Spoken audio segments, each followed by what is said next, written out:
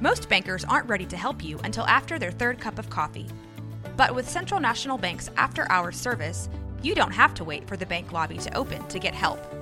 You can contact us from 6 to 8:30 in the morning or from 5 to 10 in the evening, and we'll connect you to a real, live, local person who can answer questions and fix problems 7 days a week. Bank different. Bank Central. Central National Bank. Member FDIC. My name is Drew Burns, and I'm a part of a small group of dentists who believe something crazy. We believe the standard of care is just not good enough. We demand the best of ourselves and the best for our patients. We believe that the best way? No, the only way to practice dentistry is on our own terms. If you ask the dental consultants or the corporate CEOs, they tell you that what we're doing isn't smart, that fee-for-service dentistry is dead, and that the golden age of dentistry is over. Yet, while others focus on profits first, we focus on the patient first. And yet our offices are some of the most profitable in the entire country because we invest in ourselves and we are doing things right. It's our name on the door and it's our reputation on the line. My name is Drew Burns and I am a fee-for-service dentist. This is the Fee-for-Service Dentist Podcast and these are our stories. Okay, welcome to the Fee-for-Service Podcast. We have on as our guest an old friend.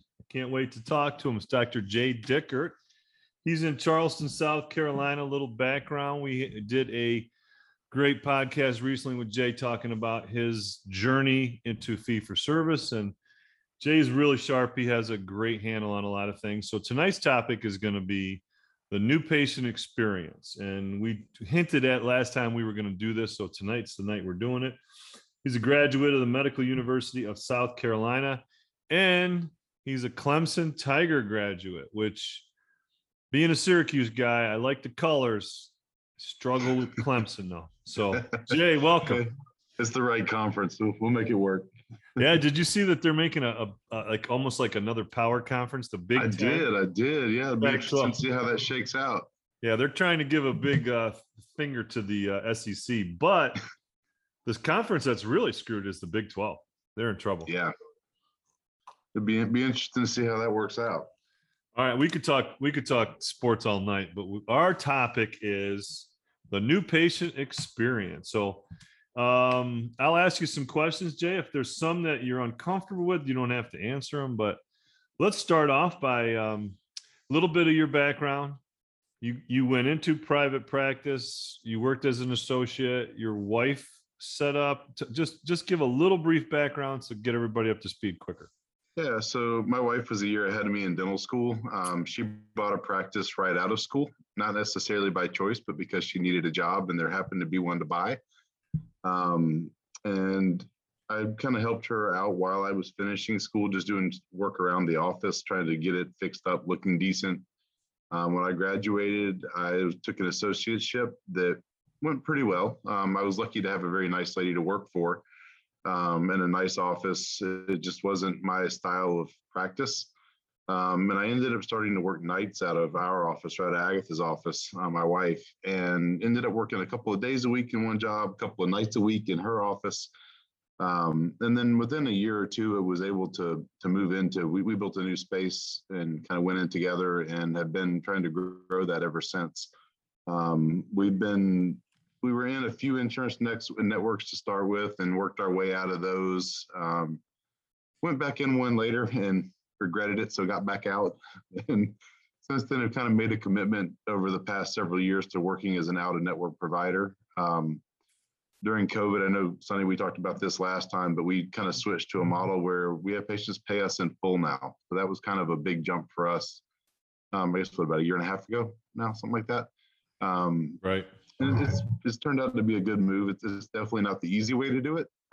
Fee-for-service in general, I don't feel like it's the easy way to do it, but I feel like with the right attention to detail, it's definitely the most rewarding way to do it. Mm-hmm. But you committed to it, so you guys went. Now, just give us a little description of your physical. You said you moved into a new space. Mm-hmm. Talk about your physical plant. What do you have in terms of operatories, treatment rooms? Just kind of paint the background. We have roughly 2,500 square feet, I believe, in our office. We have 5 ops. We have 2 that are dedicated for hygiene that are kind of individual. They're a little more walled off, just for privacy and honestly noise containment. We use ultrasonics for every patient. So for us, it's a big deal to be able to keep things kind of quiet and isolated and hygiene, to be able to have conversations with the patients there that may be a little more in depth than some of what we're doing in the back. The 3 ops across the back, my wife and I share. So I have one that I primarily work out of. She has one she primarily works out of, and the middle one is kind of overflow. If there's something that the assistants are doing that they don't need us, we put it in there. If one of us has to work an emergency in, typically we'll put it in there. It just gives us some buffer space, and strategically it is put between the 2 that she and I like to work out of, just to keep, again, noise separated a little bit. Okay.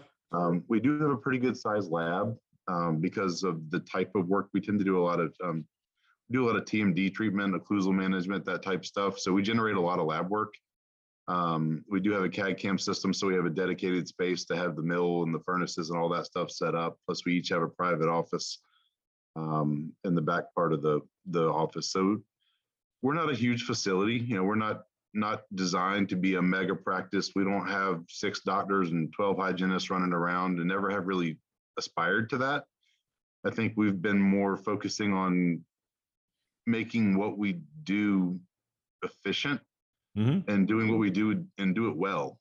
Make sure that there's nobody around us that can offer the level of service that we can. Not saying that other people can't do the level of dentistry that we do. I mean, I feel like we both have done hundreds of hours of continuing education to be very proficient doing the dental work. But it's how do we deliver it to the patients? How do we make them understand the amount of time we're putting into this, the amount of work we're putting into it, make it valuable to them? Just by comparison, we have a 60 by 40 office, so that's 2,400 square feet, and we have 9 rooms. We have 9 treatment rooms, private office, business area, et cetera. So it's a little different, central sterile. Well, where we are in Charleston, commercial real estate has historically been very hard to come by. So we actually had to combine 3 random spaces. It's kind of a giant Z shape. Like, I don't think it would work for any other business other than what we've got. So we kind of had to get creative with what we crammed in where. But it's worked out pretty well for us. And we're in I would say like a professional medical building, but there's 3 offices together. There's a plastic surgeon on one side of us. We're the whole middle part of the building. And there's a chiropractor next door to us. So from the street, it looks very much like a professional commercial building. We have a lot of parking available, which in our part of the country is a gold mine. Like, right. I don't know how a lot of the offices around our area survive. They look like little houses that have been renovated into being dental offices, and they've got like 6 parking spots out front. For us, people can ride by, they see our name, they see our sign, they see parking available in the front. And that's a huge draw. It's convenient. Convenient. You can't beat that. So in the future, those private offices will become operatories, but that's just me saying that. So anyway, so let's talk. There may have been discussions about that. Yeah, I'm sure they have. Yeah. They're already plumbed in just in case. Yeah, it's strange how that happens. Yeah. Yep. All right. So let's talk about the new patient experience. Patient calls your office. Let me ask you this. What's the majority of the new patients? Are they coming from your patients? Are they coming from some marketing? Where are your new patients predominantly? You have an idea where they're split? Charleston is very transient. So every year we have one of the largest numbers of new people moving here versus anywhere in the country. But we get a lot of people who want to move here because they love the dream of, let's move to the beach, let's live at the beach. And they get here and they realize it's really expensive to live at the beach. So we get a lot of, I'd say, 25 to 35-year-old patients that move in for that first job. So we pick up a lot of them through our online marketing. We do get a fair number from existing patients. Do you know how it's broken down? Say that one more time. Do you have any idea how that's broken down? I'd say on an average month, we are somewhere around 40 new patients a month, and 7 to 12 of them come from internal referrals. We get a large chunk through Google advertising and really just people who see our reviews online, more so than the advertising that we do to them. We get some that drive by and see us. We're convenient to several neighborhoods, and we're also about a mile outside of downtown. So people who work downtown drive by and get where our office sits is conveniently where all the traffic backs up in our area. So people get stuck and they sit and they look and they see us. But I'd say probably, I think it's like 7 to 12 is internal referrals a month. The future of fee-for-service dentistry is based in membership patients. If you need help starting your membership plan, or if your plan is too big for your team to manage, visit dentalmembershipdirect.com to set up your free membership growth solution demo with our team. That's actually something we're working on right now. But the ones that are coming in predominantly, I'd say all but maybe 10 of them are coming from, or like 10 of the rest are coming from, they found us online. And we get some of our specialists that will refer patients to us to either restore implants they've placed or deal with some of the joint issues that they have questions about. We have an orthodontist that refers to us to do occlusal equilibrations for them because they don't want to do it when they finish their cases. So they get them close and send them to us for a final check, and then we come in to do the. Why don't you take some responsibility for our work that we collected all that money for? And when you want to pick up just a little bit of the responsibility. Yeah, we get paid all right for it. Good. Make it worth our while. You should, because that's kind of dumping in my book. But anyway. Yeah. Well, the orthodontist that does that is actually really, really good. They have a lot of the same training that we do through the Dawson Academy. And so I think why doesn't he adjust it then? Why doesn't he? Well, what he has realized, I think, over the years is he really doesn't like running high-speed handpieces. And when it comes to that, he knows the level of detail he expects, and he'd rather turn it over to us. We've done that for several patients over the last several years, and it's actually worked out really well. Surprisingly, I wasn't sure about getting into it the first time, but it's actually that would be a little warning for me. I'd be cautious, but that works out.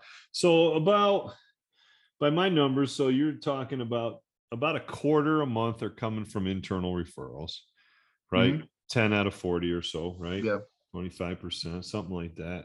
And your online makes up the lion's share. So let's say that makes up, so you got 70, let's say that makes up 60%. Then you got about 10 or 15% that come from various other, minor sources. Mm-hmm.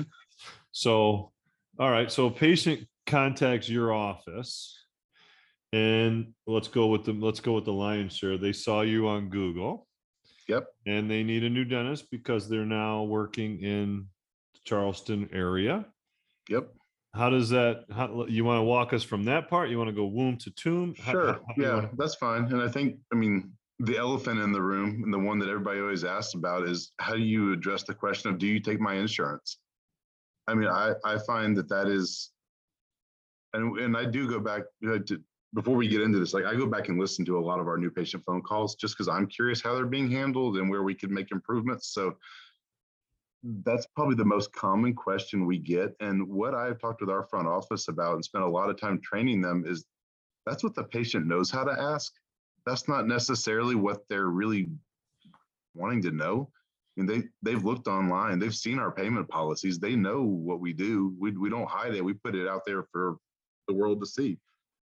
I feel like when they call and they say, do you take my insurance? We've got them, I don't want to say scripted, but they're guided conversations, controlled conversations. Mm-hmm. And so we'll be happy to work with most insurances as an unrestricted provider. And I'm very picky about that term, that we're an unrestricted provider. I'll never say we're not a preferred provider. Yeah, because that's totally an biased. Insurance company's terminology. Yeah. That's not mine. That's not the patient's term. Makes the insurance company look better, and right. You look that makes us look like we did something wrong, and I don't feel like we did. So, and what we do is immediately acknowledge the fact that they asked that by saying, we're able to work with most insurances as an unrestricted provider. Let's see how we can help you, and then we can figure out how your plan may work at our office. How did you hear about us? So I'm immediately having them acknowledge the conversation that there was an insurance brought up. But let's get off of that. Let's talk about the patient for a few minutes. We don't ever want to lie to the patient. We don't want to focus on the insurance. So we set the tone immediately by that phone conversation that insurance is secondary in our office. The priority is what's going on with the patient. And we'll come back and deal with the insurance stuff towards the end of the conversation, but we want to make sure what they're really calling about comes out quickly, because then we can focus the conversation on that. And one of the things that a lot of times we'll do is we'll immediately ask, how'd you find out about us? What it also helps us do at that point is figure out, are we building a whole new relationship with this patient, or are we building on the back of one we've already got with an existing patient? And the ladies we have at our front desk are really, really good. They've been with us a long time. They know most of our existing patients very well. Mm-hmm.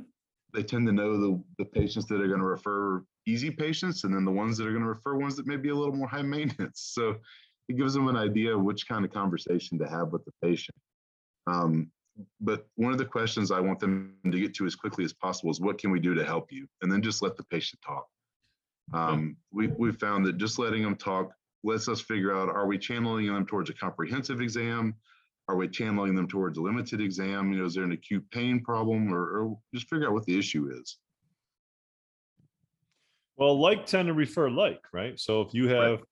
a patient that you enjoy seeing and they are appreciative of your work, you're probably going to get another person that's a lot like that person, whether they're related or not, but they're in their circle. So me, that's why, like you said, you're kind of talking about that internal referral part. For us, it's a little skewed higher there, I think, on the majority of I don't think it's a majority anymore, but I think a good number of our new patients come from internal, from refer like. I've always said I'll take one patient from an internal referral over 10 from outside. Yeah.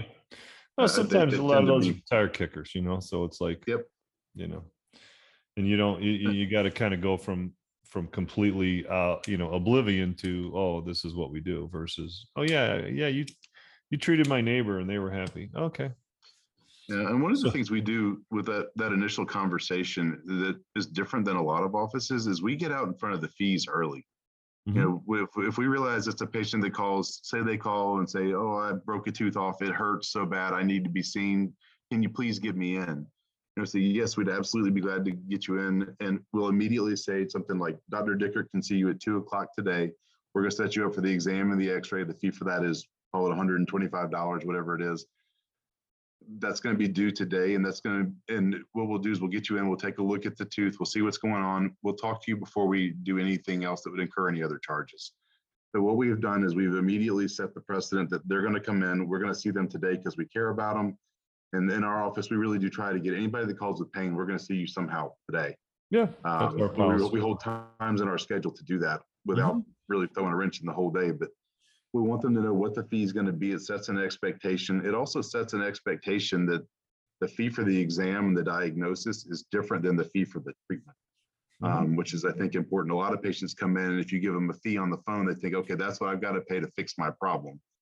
And that's not the case. So we make very clear that this is the fee, this is what it's for. We can see you at this time. And we're not saying, when can you come today? We're saying, this is the time we have open. Will that work for you? Again, it's keeping control in that conversation and having the patient get the feel that we know what we're doing. We have a place for you. We're going to be ready for you when you get here, but we need you to be here on time to make this work for you. It creates a sense of urgency for the patient too, as well, I think. So take that same caller, not to go on a sidetrack, but that same caller knows they need a root canal. I've had this tooth, it's abscess. I know it needs a root canal. Can you guys do that for me? Yep. That's one that, if it's within the example of a root canal, our front office is trained to say, we do some root canal procedures in our office. Before we will commit to any kind of treatment or commit to any kind of fee, we need to be able to see the tooth and see what's going on and do an evaluation for you. Can we get you set up for that limited exam visit? The fee for that is the $125. I can see you today at 2:00. It's answering the question, but immediately steering it back to put the ball in the patient's court, to put them where we want them. Again, it shows that we know what we're doing. We've been down this road before. We got you. Come on in, we'll get it sorted out. But I think a lot of times those patients, when they call and are saying, I need this procedure, this is what I was quoted to have it done. I mean, they're price shopping, which is fine, but they're doing that because they weren't comfortable where they were. I feel like if patients were really comfortable where they were, they wouldn't be making that phone call. And we're never going to win the price battle in our office. I don't want to win it. I'm not Nope. fighting. I know there's on the dental nachos group and even some of the fee for service groups, it's like there's some people that are fighting to be at the bottom. They want to pick up every patient that comes through the door. I'm racing the other way. I mean, it's kind of one of those things that there's a fire and some people are running away from it. I may be the one running towards it. But somebody's got to do it. So let me ask you, I can't handle doing the other way. So let me ask you this, just before we get into the new patient part. So how many in the course of a month, let's say 10 of your new patients are emergencies, right? And you told them that. Any idea what your conversion rate would be to scheduling those appointments? It really depends. And I think, you've been doing this a lot longer than I have, but even doing this 13 years, I can go in and within about 10 minutes of talking to a patient, I can get an idea if there's somebody that just wants put the fire out dentistry, if there's somebody that maybe had a reason they weren't coming in for a long time and they were just a little embarrassed to get back in the wagon or back on the wagon. And this is something that's kind of given them the jump start. A lot of those patients, for timing reasons, I'll end up referring to our specialist, say the endodontist as an example, and say, look, they can get the root canal done for you today. And we're lucky we have a great network of people here we can refer to. But what I will do before I commit to setting them up to a whole bunch of stuff in our office is I'll set them up for that comprehensive exam visit. And I'll just ask them, I say, are you interested in becoming a full-time patient here? We'd love to have you, but we ask that you make the commitment to come through that comprehensive exam. The fee for that is X dollars. Again, I'm being very upfront with the fees, and I find that patients like that. I know some people don't like talking about money. I have gotten incredibly comfortable with that in the last year and a half. People respond better to it. I think if you know you're not hiding around something. Yeah, I think exactly. I think if you dance around it, they can smell it. They can be like not comfortable with the fees. That's probably because it's too much. And it doesn't matter what it is. I think with fee for service in general, whether it's talking to new patients on the phone or the doctor standing in the op talking to the patients, like if there's one piece of advice to be given, it's just own it. If that's what you're going to do, own it. Don't try to hide behind it. Don't try to beat around the bush. Be who you want to be. If you want to be a fee for service practice, you got to be something different than everybody else. I feel like, but you can't be ashamed of what you're trying to do. I think you have to get out in front of it and own what you're trying to present to the patients. I couldn't agree more. And I think that the worst thing you can do is stammer or just completely divert. Well, I'm going to let so-and-so handle that, like I'll typically give them a range, and I'll say, we can break it down more specifically and Samantha can give that to you. But you're looking at about $3,500 approximately to save that. Yeah. And that's usually how I'll approach it too. I mean, I don't stand there at every new patient appointment at the end of it and go through, you need an MO on number 22 and it's going to be this many dollars. And you need a DO on 30 and it's going to be this many dollars. Usually what I'll say is, look, I see there's 5 or 6 fillings here. Each one is kind of in this range. The exact fees will be printed on your treatment plan. If you have any questions, let me know. But again, I'm giving them a printed copy with everything there before they go. If they have questions, I'm happy to talk to them about it. Yeah, we get a fair number of those fires and putting out. So let me ask. So now, okay, so that's one example. So let's get into now the comprehensive exam. So let's talk about. Do you want to talk about how that initiates, or do you want to go right into the process? Yeah, I'm fine with that. So usually for the phone call, what we get is just something like, I haven't been to the dentist for a while and I wanted to get my teeth cleaned. Like that's the one we hear the most often. Yep. And in my mind, I'm thinking, yeah, that's great, but I'm going to see you first before we do that. And a lot of offices, even a lot of fee-for-service offices I know, bring new patients in through hygiene. And if that works for your model, that's great. In our office, every new patient that comes in, short of a limited exam patient with an acute pain problem, is going to come see one of the doctors for an hour. There's no hygiene scheduled. It's an hour-long visit with the doctor. And they're told that on the phone when we're going over the fees for the appointment. I like the patient to understand what they're paying for at that visit. And so the front desk is told not just to say, it's however many dollars for the new patient exam and x-rays that say, the fee is this, but we're going to spend an hour with you. The doctors are going to go through and they're going to check your muscles. They're going to update your x-rays. They're going to check the joints, the teeth, the gums. They're going to complete an oral cancer screening with you. It's setting the tone that there's multiple things that we're going to be doing for them, and that I'm going to be the one in the room doing it with them. It's not going to be farmed out to somebody. They're going to spend that time with me. They're going to get the one-on-one time with me to talk with me about whatever's going on. And that's not for every patient. Some patients don't want it. They don't want to pay extra for it. And that's okay. I think I've gotten very comfortable with the idea of our practice isn't for everybody. It doesn't have to be. I don't need 200 patients a month, new patients a month. At 35 to 40 new patients a month, that's all I can handle. At what point do you take your x-rays? So I guess kind of to jump is like when the patient comes into the office, is probably the logical way to go through that. So they're going to come in. One of the first things we do is let's back up. Let's back up one second. Okay. Because you're right. I did jump ahead on you. So that patient makes the phone call. I haven't been in. I want to set up teeth cleaning. And you say, this is what we'd like to set you up with. It's going to be X amount of dollars. And this is going to be for this hour appointment. How's tomorrow at 2:00? Right. So then now let's take it. So that patient, they're prepared. They understand their financial responsibility. Do you give them paperwork? Do you give them their medical insurance, their HIPAA forms, Yeah, we try to email that to them ahead of time so that they can get it completed and hopefully send it back to us electronically before they ever come. So do you send them a link or do you send them actual paperwork? We've done it both ways. Right now we're doing it where they're fillable PDFs that I made that can be sent out and be filled out and be sent back to us. Okay. I'm finding that's working better. Some of the link stuff, we had problems with some of the older patients having issues getting that sorted out. That's why I'm asking. Or patients didn't want to create logins for different softwares. And I get it. I don't like doing it either, but a fillable PDF seems to be a very efficient way. And it's easy when we get it back, we can import it into Dentrix very easily. So right now that's what we're doing.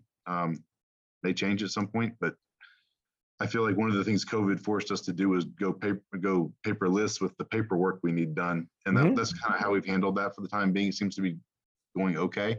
Okay. We still get some patients that will fill it out, and instead of emailing it back to us, they'll print it out and bring it when they come. Some of them just won't fill it out. And that's the case. We'll give it to them when they get there and they can go wait in their car and fill it out. And that happens sometimes. I'd say 75-ish% of our patients get it done somehow ahead of time. Whether a lot of them are printing it out, filling it out, and just bringing it with them rather than emailing it back. Yeah, old school. Still, that's 5 minutes of time processing and intake, and then we're good. When they get to the office, we make a big point to greet them by name when they come in. And I've had people say, well, how do you know that it's them? Like, look at the schedule. I mean, if you've only got one new patient, that's the one person coming through the door you don't know. And then, the new patient is a roughly 40-year-old female, and that's a roughly 40-year-old female. Like, take a stab at it. You got a pretty good chance of getting it right. It's going to make a big impact if you get it right. And if you don't, you can say, oh, I'm sorry, I must have had the wrong person. There's a way to back out of it, but if nothing else, it shows that you're trying. You put some effort in, who's coming in, you're prepared for them. I think one of the big things on our end is that new patient exam, we're going to start on time every time. If the patient comes and they have not filled out paperwork yet, I'm still going to post an assistant right there in the waiting room to look at the person while they're filling out paperwork, because I want them to know we were ready for them. And it may make them hustle, it may make them move a little faster, which is good for us, but it sets the tone that, hey, we were ready for you at the time we said we were going to be ready. I feel like in a fee-for-service office, that's a very important thing. Patients are paying a premium to come see us. I feel like it's our job to respect their time and be ready for them when they get there. I don't feel like we should be making people wait. So your message is not unnoticed. It's we're on time, we're ready for you. You messed up, but we're still ready for you. That's good. Right. I mean, that's but that's like your culture. So that's what you're creating too. Right. And it sounds like your office is kind of the same way, but like I don't need 5,000 patients to take care of. I want 1,500-ish patients who want what we do. And we occasionally will get a new patient where we go through the exam and they're just not totally comfortable with what we do and how we do it. That's okay. Our saying in our office is we'll release them back into the world. We worked with a consultant named Larry Gazzardo who taught us that, who I think he's actually doing some work with the Dawson Academy now, but he was very instrumental in helping us figure out how do we control new patients coming through the office. All the stuff you and I are talking about right now, a lot of it is from working from him. And if anybody's listening is looking for a great resource, I get nothing from referring people to him, but he was a great help for us. He's based out of Atlanta. I think he travels at least regionally, if not nationally. Okay. All right. So that patient now comes back. It's 2:00. They're seated at 2:05. Okay. So walk us through. We bring them first into a non-clinical space, which for us, we have a consult room that's kind of right behind our front desk. Where I'll come in at that point and review the medical history, the dental history, all that stuff. I usually, when I walk into the room, I'll start with a non-dental question, just like, where are you from? I mean, I know Charleston is a very transient area, and I've looked at their paperwork before they walk in. I can see where their last dentist was. I got a pretty good idea where it's from. And for me personally, that's a great question because I have family all over the country. So no matter where they're from, odds are I've got somebody I'm related to within about an hour of them. And it makes for a good way to start some type of relationship that's not just, hi, how are you? How are your teeth doing today? It's some kind of icebreaker while I'm getting in the room, while I'm getting seated and comfortable, get everything organized. It gives them a way to also, I almost say, disarm them just a little bit. So because my next question is going to be, what brought you in today? What can we do for you? Something along those lines. And that's the point where I think when you and I talked, we did that Facebook Live thing a while back, and I used the term verbal vomit. Like, that's the time we let them just get it out. Like, whatever's on their chest, whatever they feel like they've been waiting 3 or 4 weeks to tell me, let's go. Let's talk about it. Tell me everything from your dentist when you were 3 traumatized you to I chipped my front tooth on a beer bottle last weekend. Like, I don't care what they say. That's just an opportunity for me to listen to them. Let me ask you what's that? As they're speaking, are you taking notes? Is yes. your assistant taking notes? Nope, it's me. So you're listening to them and you're writing it down like typical. Yep. The way that we do that, because of the way our room is set up, I can sit in there with the patient. And my assistant stands right outside the room. So the patient and I are the two that are in the room. The assistant is right there. The patient can see them. I can see them. It gives us some degree of privacy, but also leaves the assistant included in the conversation so that when they get to the back, the assistant's not asking them the exact same questions I just did. But I like to have that time where the patient knows that I'm listening to them. And kind of to that point, as they're going through all this stuff, I am taking notes because as soon as they stop, I give them about 3 seconds of just quiet in the room. And then I'm going to repeat it back to them to say, hey, look, I realize you had some bad experiences as a child. Sorry, hope your party was fun last weekend. Sorry you chipped your tooth, whatever the case may be. But they know that I listened to the whole thing. And there are some patients that we've all been in the room with where it's like your brain just can't process everything they're throwing at you. Write down the first thing, something in the middle, and the last thing.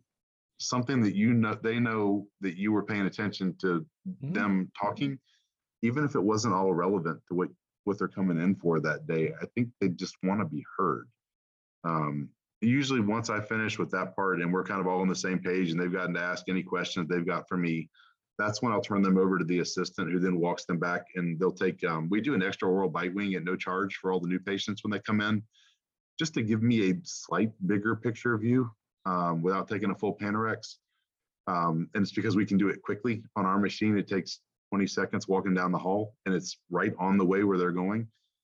What that also does though, is it stalls the assistant and that new patient just long enough for me to pass them in the hallway without having to run past them, because that's the time I'm going to use to check hygiene. While my assistant is down the hall taking x-rays, I'm in the room with our existing patients checking hygiene, so that when that new patient comes out of that extra oral bite wing and they walk down the hall, they see me in the room laughing and having a good time talking to our existing patients. And the way our room is set up, they can't really see the other patients, but they can see me and my face as I'm turned around talking back to the patient. I think it just sets a good tone that they see, hey, we're having a good time here. This doesn't have to be a scary place, especially patients that are nervous coming in. Atmosphere. We kind of joke that every bit of this new patient experience thing is crafted. Like it almost, I don't want to say creepy, but it's like going to Disney World for dentistry. Like everything is there on purpose. It's choreographed. And it's that way on purpose because we've done it wrong before a lot of times and ran into problems. And over the years, we've kind of figured out what works best for us. But once the assistant is in the back, usually, or once they're done with the x-rays in the back, I'll usually walk in. And again, I kind of try to use a different icebreaker at this point, just something to say, hey, I'm back in the room because I'm coming in from behind them and they can't really see me coming in. Usually I'll use something like, hey, so how do you know Miss Jones that sent you to see us? And I'm very careful there never to say, Miss Jones is a great patient. How do you know her? I don't like messing around with HIPAA rules, but there's no reason I can't walk in the room and say, how do you know Miss Jones? I never said she was a patient.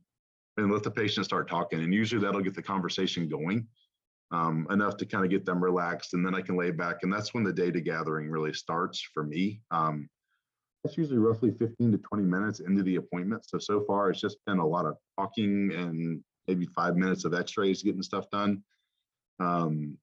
As we're going through the data gathering, that's something that I do myself. I feel like the patients are paying a premium to come see me. I don't mind taking my time to do that part of it. I know there are some offices where the new patient may be parked with a hygienist for 15 minutes to do intraoral photos, perio probing, that kind of stuff. For me, I've done it so many times over the years, I can do perio probing in less than 5 minutes. The patients, I think, appreciate that I'm doing that. They hear me call out every number to my assistant that's behind me that they're putting in. I'm going through and I'm updating all the existing restorations. As I'm doing that, I'm also looking at the quality of them, making sure that everything is healthy. If it's not, it may be that, hey, this patient has an existing occlusal on number 2. They need an OL composite on number 2. So I'm doing my exam portion as I'm calling out the existings anyway. I find that just works well for us. And the patient, I think, likes knowing that I'm looking at what's old, what's new, what needs to be done. I also find that's a great opportunity, especially if you get a patient that comes in that talks about, oh, I love my previous dentist, they're great. Like, find the one MO on number 4 that they did that looks beautiful. Take a picture of it and say, hey, look, this is a great filling that Dr. So-and-so did. I'm really happy you had somebody you can trust. I hope I can deliver the same level of care. You may have to look really hard and look past a bunch of crap to find something like that, but find something good to say about the other dentist that they were seeing. I feel like anymore, especially at least from what we see here in Charleston, a lot of the corporate offices are building a reputation of basically walking in and trashing everybody else's treatment plans and saying, oh, no, they were being way too conservative. They missed all this stuff. You have to have all these things done. And I don't like that attitude, and especially in a new patient appointment. I mean, if I see work that I feel like was blatantly faulty, usually what I'm going to do is tell the patient, hey, look, I see a couple of things here that I have some concerns about. I'd like to call your previous dentist and discuss it with them. And then I'll be in touch with you and we'll talk about it. And I find that that's a way to not have to say anything derogatory about the previous dentist.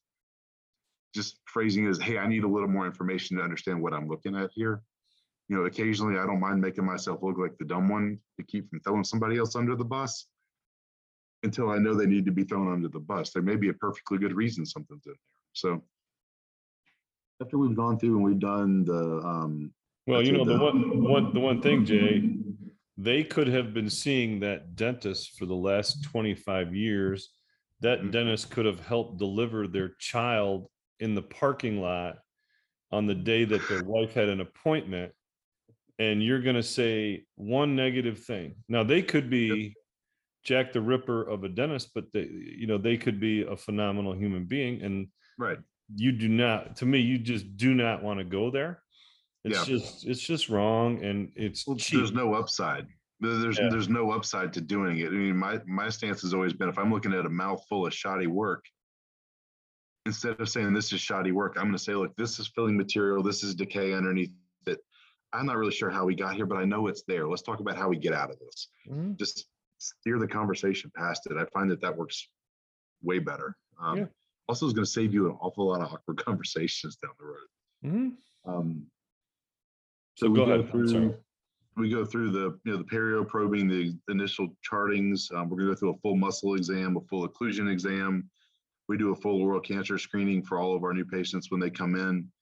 Like Use the the running joke Velscope? in our office is I'm not happy until I hear something like this is the most thorough exam I've ever had, or I've never had anybody look at my mouth this way. Like that.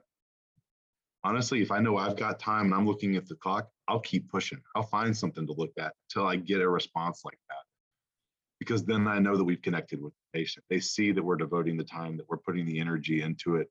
Mhm. And that's where the real return is going to come. I think some offices get hung up on this thought that I've got to have 70 new patients a month. Mhm.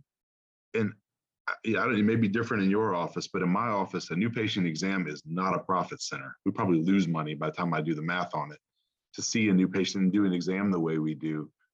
But I'm building the relationship to profit on it on the backside. When we go to start getting into the restorative work, the hygiene stuff, that's where we're going to make the money on it. I don't feel like some people were willing to devote the time on the front end because they're so worried about, well, what if the patient doesn't come back? And I think that's with fee for service, you get a little more leeway because we are getting paid a little more for the exams to donate a little more or to dedicate a little more time to them. Mhm. Okay, so you've gathered all your data, right? So you've and you said that's usually 15 to 20 minutes, and you only really at this point have just 2 extra oral bite wings. No, the assistant will have already taken we take 4 intraoral bite wings at that point, and then we take an anterior PA and a lower anterior PA. So they take those after they've taken that extra oral bite wing. They'll walk the patient on back, get them seated, and take those while I'm finishing checking hygiene, and then I'm coming in and doing the rest of my part. Okay, so feel like patients are. So you're really not Go ahead. doing a full. You're not doing a full series of X-rays. You're just taking. Like No, a I limited- don't because the image quality, honestly, that we get on that extra oral bite wing, I can see the full length of every root of every tooth. I can see the only ones that are sometimes kind of fuzzy is like where 8 and 9 are, or 24, 25 in that area. And that's why I take those anterior PAs at the end. Mhm. But with the ability to take that extra oral bite wing for us in our office, I don't think it's advisable to take a full mouth series unless I see something I'm looking at. Now, if I look at that extra oral bite wing and there's a mouthful of decay, yeah, we're probably going to drop back and have a discussion about it. Mhm. But by and large, I find that if I'm looking at that, I get a really good look at what's going on with all the roots.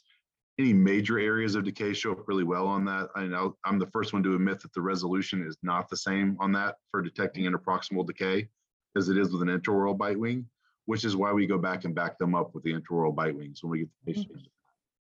And what the patient's being charged out for is just the 4 intraoral bite wings, the 2 PAs. That's kind of our routine set, unless I see a reason to have to take a full mouth series. And some of that is cost control for the patient. Like I don't want to have the patient coming in with a massive bill on their first visit. I'd like to try to get to know them first. But your 2 extra oral PAs, you're not charging for those. Then. No, we don't. I mean, like Your you said, 2 extra oral bite wings. Excuse me. right. I know what you meant. The machine's paid for at this point. I don't worry about the 20 seconds. I've got a Cavicide wipe and a little plastic sleeve tied up in it. So I've got what, $1.50 maybe, and tied up and taking this thing. It gives me a lot of information on the image, and it lets me sit down in front of the patient and says, hey, look, I didn't charge anything for that. We don't charge any of our new patients for that. It's just something I need to feel like I'm doing a thorough exam for you today. Mhm. Again, it's relationship building. Consider it a marketing expense if you're worried about where it's going, but I'm not going to worry about whatever we would charge out for that, Mhm. knowing that we're getting paid okay for doing the exam and the other x-rays that we're doing. Okay. So you now have collected the data. You've looked at the Mhm. film. So at this point, you think you've pretty much completed what you need to know? Depends on the patient. Okay. If it's just a routine patient with 1 or 2 areas of decay, no major occlusal problems, no muscle issues, no joint problems, yeah, I think we're in pretty decent shape at that point. And at that point, I'll start taking some intraoral photos and we'll set them up and say, hey, look, this is kind of what we're looking at. Show them on the x-rays what's going on, talk about fees and timelines and what to expect for the restorative appointment.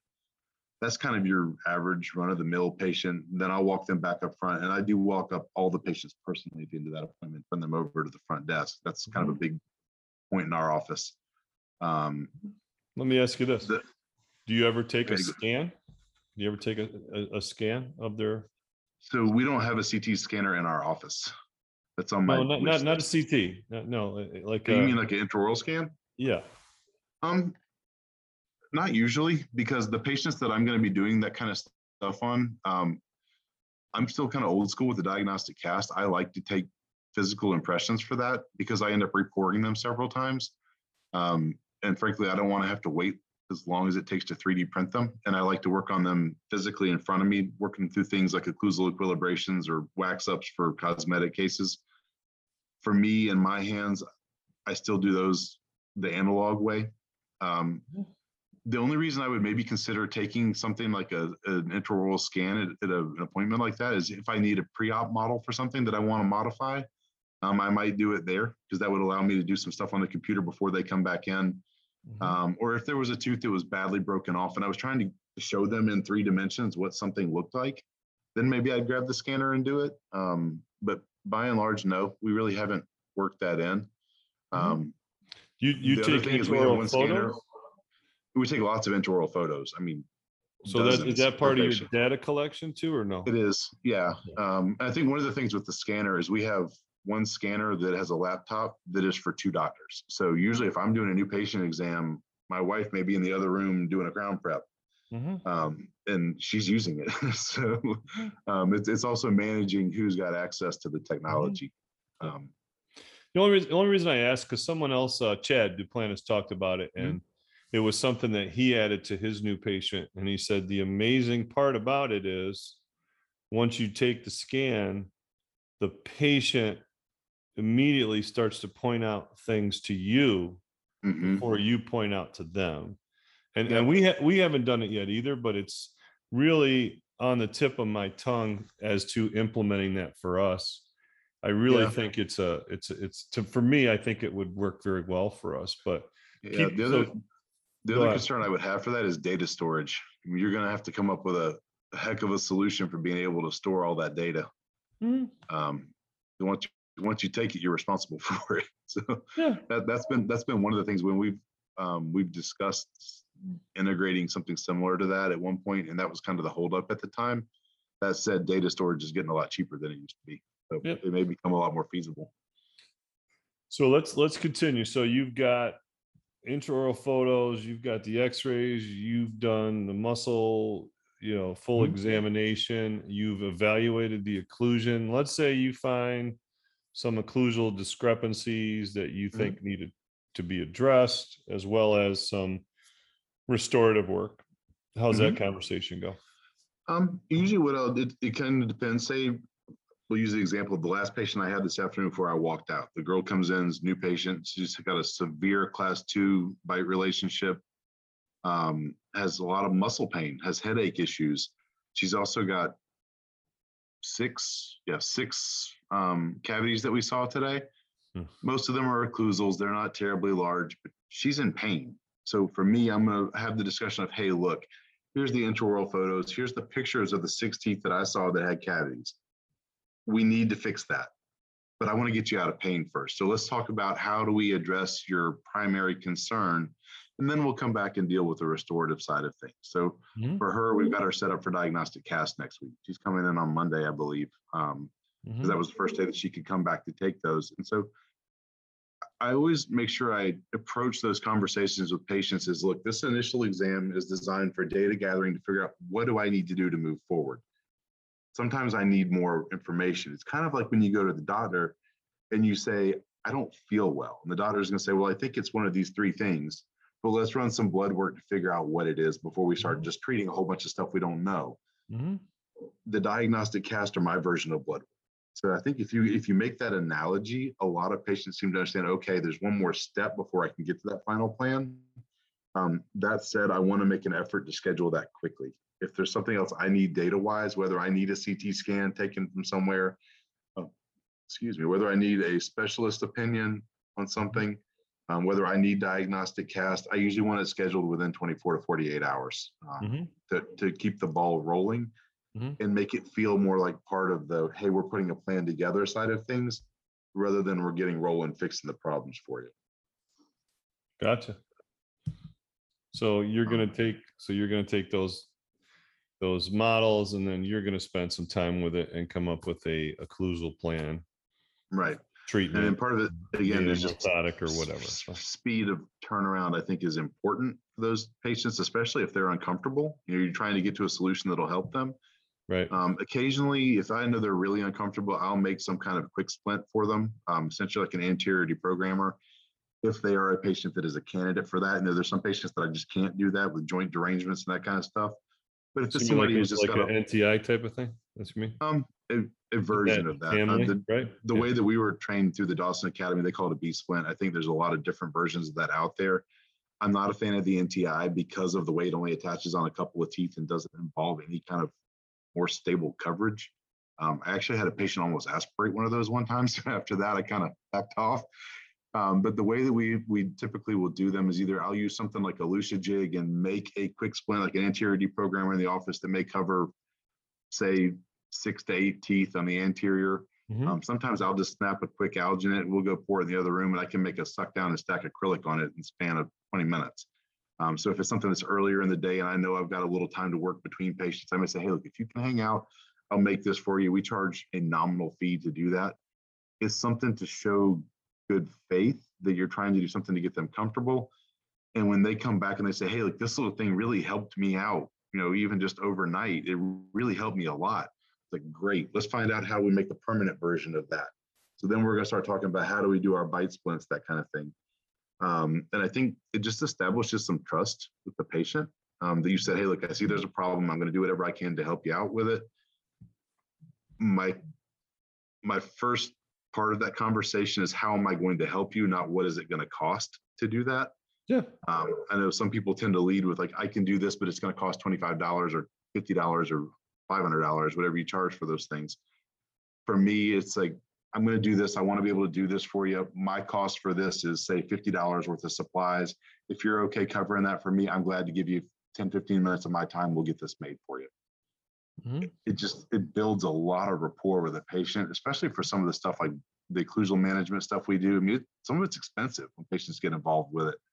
If we start having to rebuild a lot of stuff, or we start having to make major changes to their occlusion or orthodontics, whatever it may be, it's nice to have that initial experience with the patient where they knew you weren't trying to suck every dollar out of them. Some things are going to be expensive because they take a lot of time or they take a lot of supplies. It's the way it is. Some things are quick. Some things don't require a lot of supplies, or the supplies they require are cheap. For me, those are opportunities to build a relationship, especially if I can do it during that new patient exam. That's awesome. You're not going to get a better review on Google than, hey, I went in with this problem and I walked out and they gave me something that made me feel better by the next day. That's a dream for a dentist to get that review. Right. And I think like once we get to the point where we've kind of reviewed what we want to do, how do we want to do it, what's the order we're going to do it in, that's the part where I start talking about money. I know a lot of people don't like that, but it's a conversation that honestly I don't enjoy it, but I feel like because it's not ambiguous anymore, it's not uncomfortable for me. I can walk in and say, this is what it is. If you have concerns about it, let's talk about a way to make it affordable. And maybe we talk about some kind of patient financing, or maybe we talk about we'll do 2 fillings a month for 6 months and we'll have you back healthy. Whatever the solution is that works for the patient, at least we've opened a dialogue. And I would rather do that with the patient sitting in front of me, where we can figure out a plan together. I mean, it's one of those things where we can have 10 emails back and forth. I can have the front office coming back to me 12 times to rearrange a treatment plan for a patient, or we can just sit down and have a 10-minute conversation and figure out what the patient wants. I can tell them what I want to do all day long, but that's not going to get them anywhere. So wait, now they got to agree to something. Let me understand this. You, at the gathering appointment, you diagnose, like you said, 6 fillings, right? And some occlusal, treatment plan. So they already have the prices on the fillings, right? You've already printed that out. Yeah, they'll walk out with it. I want them to have the fee for everything I've presented. Now, what won't be on there is whether I'm doing an occlusal guard, whether I'm doing a bite adjustment, whether we're talking about ortho. And the way that's phrased to the patient is, this is what's been treatment plan so far, but the diagnostic test that you see right here on your treatment plan This is the fee for those. This is so that I can finalize this treatment plan. We will give you Right. another copy before we proceed with treatment that'll have everything on it that we're going to do. Right. So I find that goes in well. this example, you have a patient who has some operative dentistry that they Mhm. know some of the fees. They're going to need some occlusal therapy that they really don't have the fees for. So you're going to need to really wrap that up again. And so now you're at the point where you're like, okay, so occlusal, we're going to look at, this is $2,000 treatment plan for this. Mhm. These fillings are, let's say, $100 a piece. Mhm. And like you said, the priority here is the occlusion because you're in distress, et cetera. So, Right. so now you're talking to them in terms of you got the whole ball of wax in front of them. Mhm. And for something like the occlusal management, if I'm thinking this patient's in pain, I'm very likely going to be going to an occlusal guard. I'll throw them a range on it. I'm not trying to hide the number from them. It may be anywhere from $700 to $1,500 for the guard. Like I'm going to give them a range in there, but I don't know what type of splint I'm making. I don't know what kind of follow-ups I'm planning for. Mhm. I don't know whether I'm doing single arch or dual arch necessarily at that point. I want to have those diagnostic casts before I commit to a fee on anything. Mhm. I mean, to me, in my office, if I commit to a fee for something, I'm going to honor it. We had one today that was treatment planned as an amalgams for some reason. So the patient came in, and obviously we caught it. We said this should have been a composite resin. I'm not sure how I got treatment planned that way. That was our fault. My bad. We're going to honor the amalgam fee for you, but I would like to place composite resin. That's what we do in our office. Is that okay with you? Sometimes you got to eat one for the team, but to me, if I quote a fee to a patient, I give them something printed to take home, I consider myself obligated to that. And that said, there's a period of time there. If a patient hasn't completed treatment within 6 months, all bets are off. To me, at that point, I'm retreatment planning, new fees. Let's keep going. Yeah, no, I get that. So you covered that. So is there anything else in that new patient that you want to cover? Anything we missed? No, other than the handoff part of it. So when we walk the patient back up front, the Right, order that's that we because you do said things- very specifically you walk the patient to the front. correct. Yeah. So I'll now walk that them up front. handoff It gives me- happens. It gives me an opportunity to say, I hope you have a good rest of the day, or I'm glad the grandkids are coming to visit, or good luck with the new job that you're starting, which is a lot of what we see coming in Charleston. So I have some more of a personal conversation going up the hall, and when I get to the front, it gives me an opportunity to talk to the front desk, confirm what I want next, tell them exactly how much time I want. If I've already looked at the schedule and know where I want it, I'll tell them that. And some of that is, I work really well with our front desk. They've been with us a long time. They know what I'm thinking before I get there most of the time. But you don't schedule in the back. No, I don't. I turn that over to the front desk to schedule because they're responsible for my schedule. So if it's on there, I know who to go see. So do they have the treatment plan in front of them before you get there? They do. Because it's in the I computer. print it from the back and it prints out right behind them so that by the time I get up there, they're holding it in front of them. The reason I like to also do that is because they can see on there if I have like refer perio, refer endo, or whatever, they'll already have the referral pads out, and I can usually either have them done or my assistant's coming down the hall behind me with one done most of the time. But what I like to do is when the patient gets to the front, if there's a referral that needs to be made for something, I want that done first. Let me show you that we're going to help you get in the door with our endodontist. Let me show you that I can get you in with our oral surgeon tomorrow because your tooth hurts. And then I'm going to have them talk to the patient about, okay, let's get you scheduled for the next step with us. And then we're going to start talking about, okay, this is the fee for today's visit. This will be the fee for next time's visit. We do a lot of that in the back. So let me ask you the question then: how many people you have working at the front? 2. That's One's it? checking in, one's checking out. And we set our schedule up. They're both trained to do both things. All of our assistants are cross-trained and all of our hygienists are cross-trained to check people out and schedule up front as well. So we have 2 dedicated to be there, but our schedule is also set up so that there shouldn't be any point in time during the day where there's more than 2 people coming to the front. So if we have to, we can have one on either side. We have a divider wall. We can put one on either side. So both people could be checking out, both people could be checking in, but we really don't run into a lot of issues. I also use a messenger system, like a instant messenger system in our office. Side Notes, I believe, is the program we use. So I will send a message to the front that said, I'm ready to come up. But this is while I'm in the back wrapping up conversations with the patients. I'm kind of behind them. I'll send them a quick note, and their pre-done notes, I can just click send. It says, I'm ready to come up. And I'm waiting for my front desk to either say, come up, or I'm on the phone, buy me 5 minutes. Mm-hmm. I'm from the South. I can talk to anybody about anything for 5 minutes. So that may be my time to just BS with the patient, have a good time, talk about whatever's going on, whatever hurricanes coming this way, or who's going out on what boat this weekend. You're not vomiting, right? You're not vomiting at that point, right? No, that's the fun part. That's where I get to get out of professional mode and be me for a minute. It allows us to communicate so that they know we're coming. And when I get to the front, I don't want to be standing there with my patient waiting behind somebody else who's trying to pay or something like that. If there's going to be a log jam at the front desk, I'd rather just keep the patient in the back and talk to them for a minute.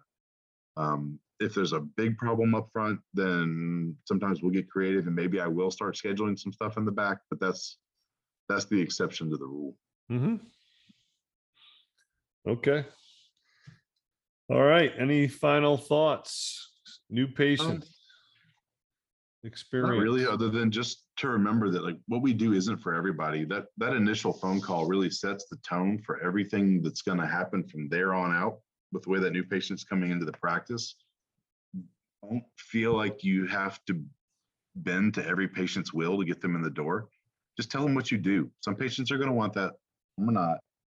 I realize being an established practice now, we have a little more leeway with that. Initially, didn't have as much. So it's not saying that there's only one way to do this. It's just saying that when you start to get to the point where you realize you have more time or you have more patients wanting to come see you than you have space in your schedule, start being picky. Pick what you're sticking, pick your number one frustration in the day and find a way to make that not be there. Make that your first sticking point to get a patient in. Then find the next one. Keep working your way back through the things that drive you nuts and use the fee-for-service model that we've got to your advantage to eliminate the headaches in your day. How much hygiene time have you added to your practice? What do you mean by that? Well, if you're doing 30 to 40 new patients a month, mm-hmm. and let's say 25 of them, right? Let's say mm-hmm. 60% would be 30. So, or no, it would be about 25. So let's say about 25 of those 40 actually become full-time patients. So mm-hmm. that would add on average 3 days of hygiene. Yeah, I mean, we have 2 full-time hygienists, and we find that they carry the load pretty well. We run hygiene on the hour. But are you? Like I said, Charleston is very transient. So, yeah, I may be seeing 40 come in, but I may have 10 a month that are moving to Texas or California. So, it's not like. Gotcha. Correct me if I'm wrong, but like where your area is, people are moving there to be there. In our area, people are moving there for an opportunity or for the dream of being at the beach, like I said. So it's not that they are. A lot of times, what we get is the patient will call back, a year later, say, "Like, I love you guys. Do you know a dentist where I'm moving?" Mm-hmm. They don't want to leave our practice, but you froze up. Time with the amount of new patients that we bring in, okay. And we actually built in extra capacity on the front end with our hygienist. So you froze up a little bit. See, the one thing with our area, we're in New York State, so most people are leaving the state, right? We're mm-hmm. We're not an influx. We're not a positive.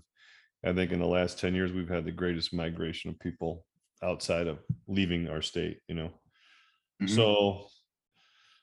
So that's interesting. So the front door, the back door, so to speak. But mm-hmm. So I think they're all coming here. I have a couple of good friends that moved down there. I can tell you that much. So tell me, let's just wrap it up with this. Your biggest advice to a young dentist who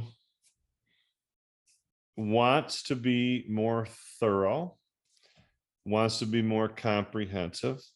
Let's say they're not as tuned into the occlusal schematics of things, but let's talk about just the other restorative part.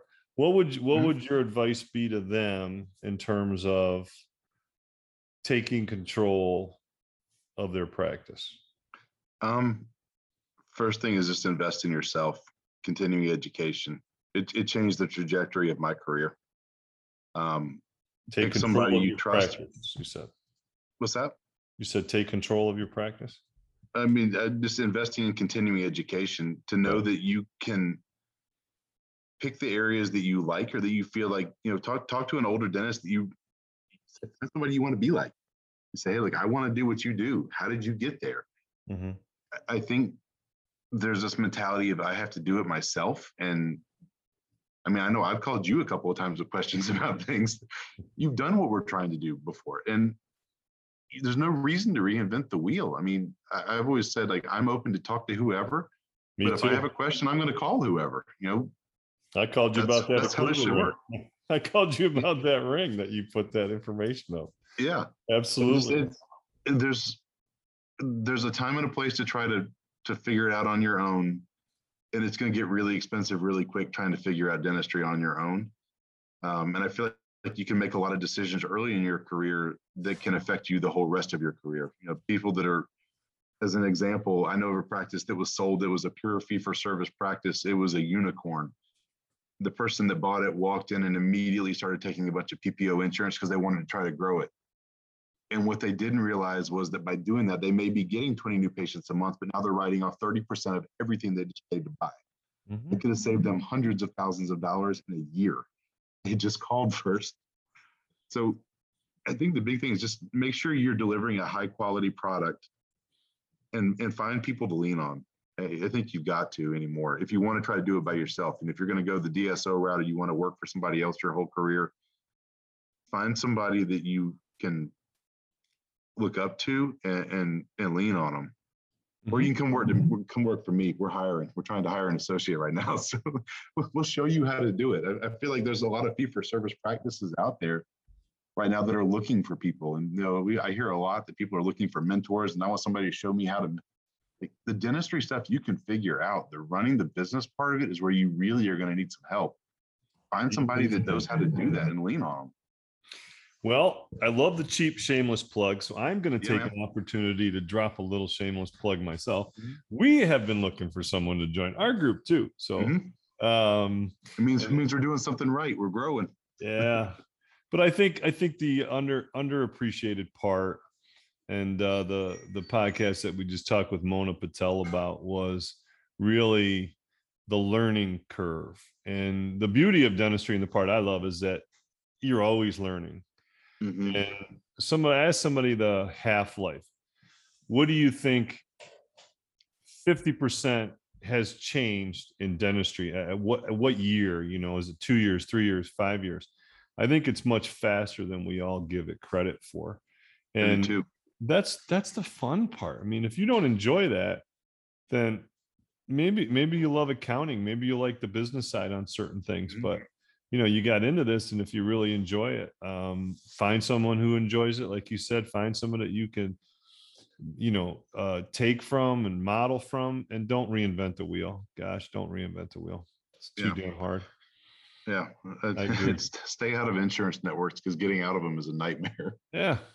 Well, like you said earlier, right? They are going to color code everything to make them look good and make you look crappy, period. Preferred provider, in network. I mean, there's a whole bunch of terms, pre-existing condition, all this stuff, which basically means we're keeping the money that you paid, and that's just how it works. So yeah. Anyway, so listen, Jay, I really appreciate it. I learned a ton. No problem. Thanks for having me. I will be hitting you up, I'm sure, but I'm curious about the scanner component, because we're flirting with it. So it was interesting to hear your take on that. So I appreciate you. Thank you very much. Thank you. Have a good evening. Thanks for listening to the Fee for Service Dentist Podcast. If you would like to share your fee for service story, please fill out our contact form at ffsdentistry.com. Also, be sure to join our Fee for Service Dentistry Facebook group. For help starting your dental membership plan, visit dentalmembershipdirect.com and membershipmastercourse.com. Finally, for help with in-house financing, visit dentalfinancingdirect.com. And don't forget, your story is what you make of it. This is your name on the door and your reputation on the line. Thanks, everyone. We'll see you next time.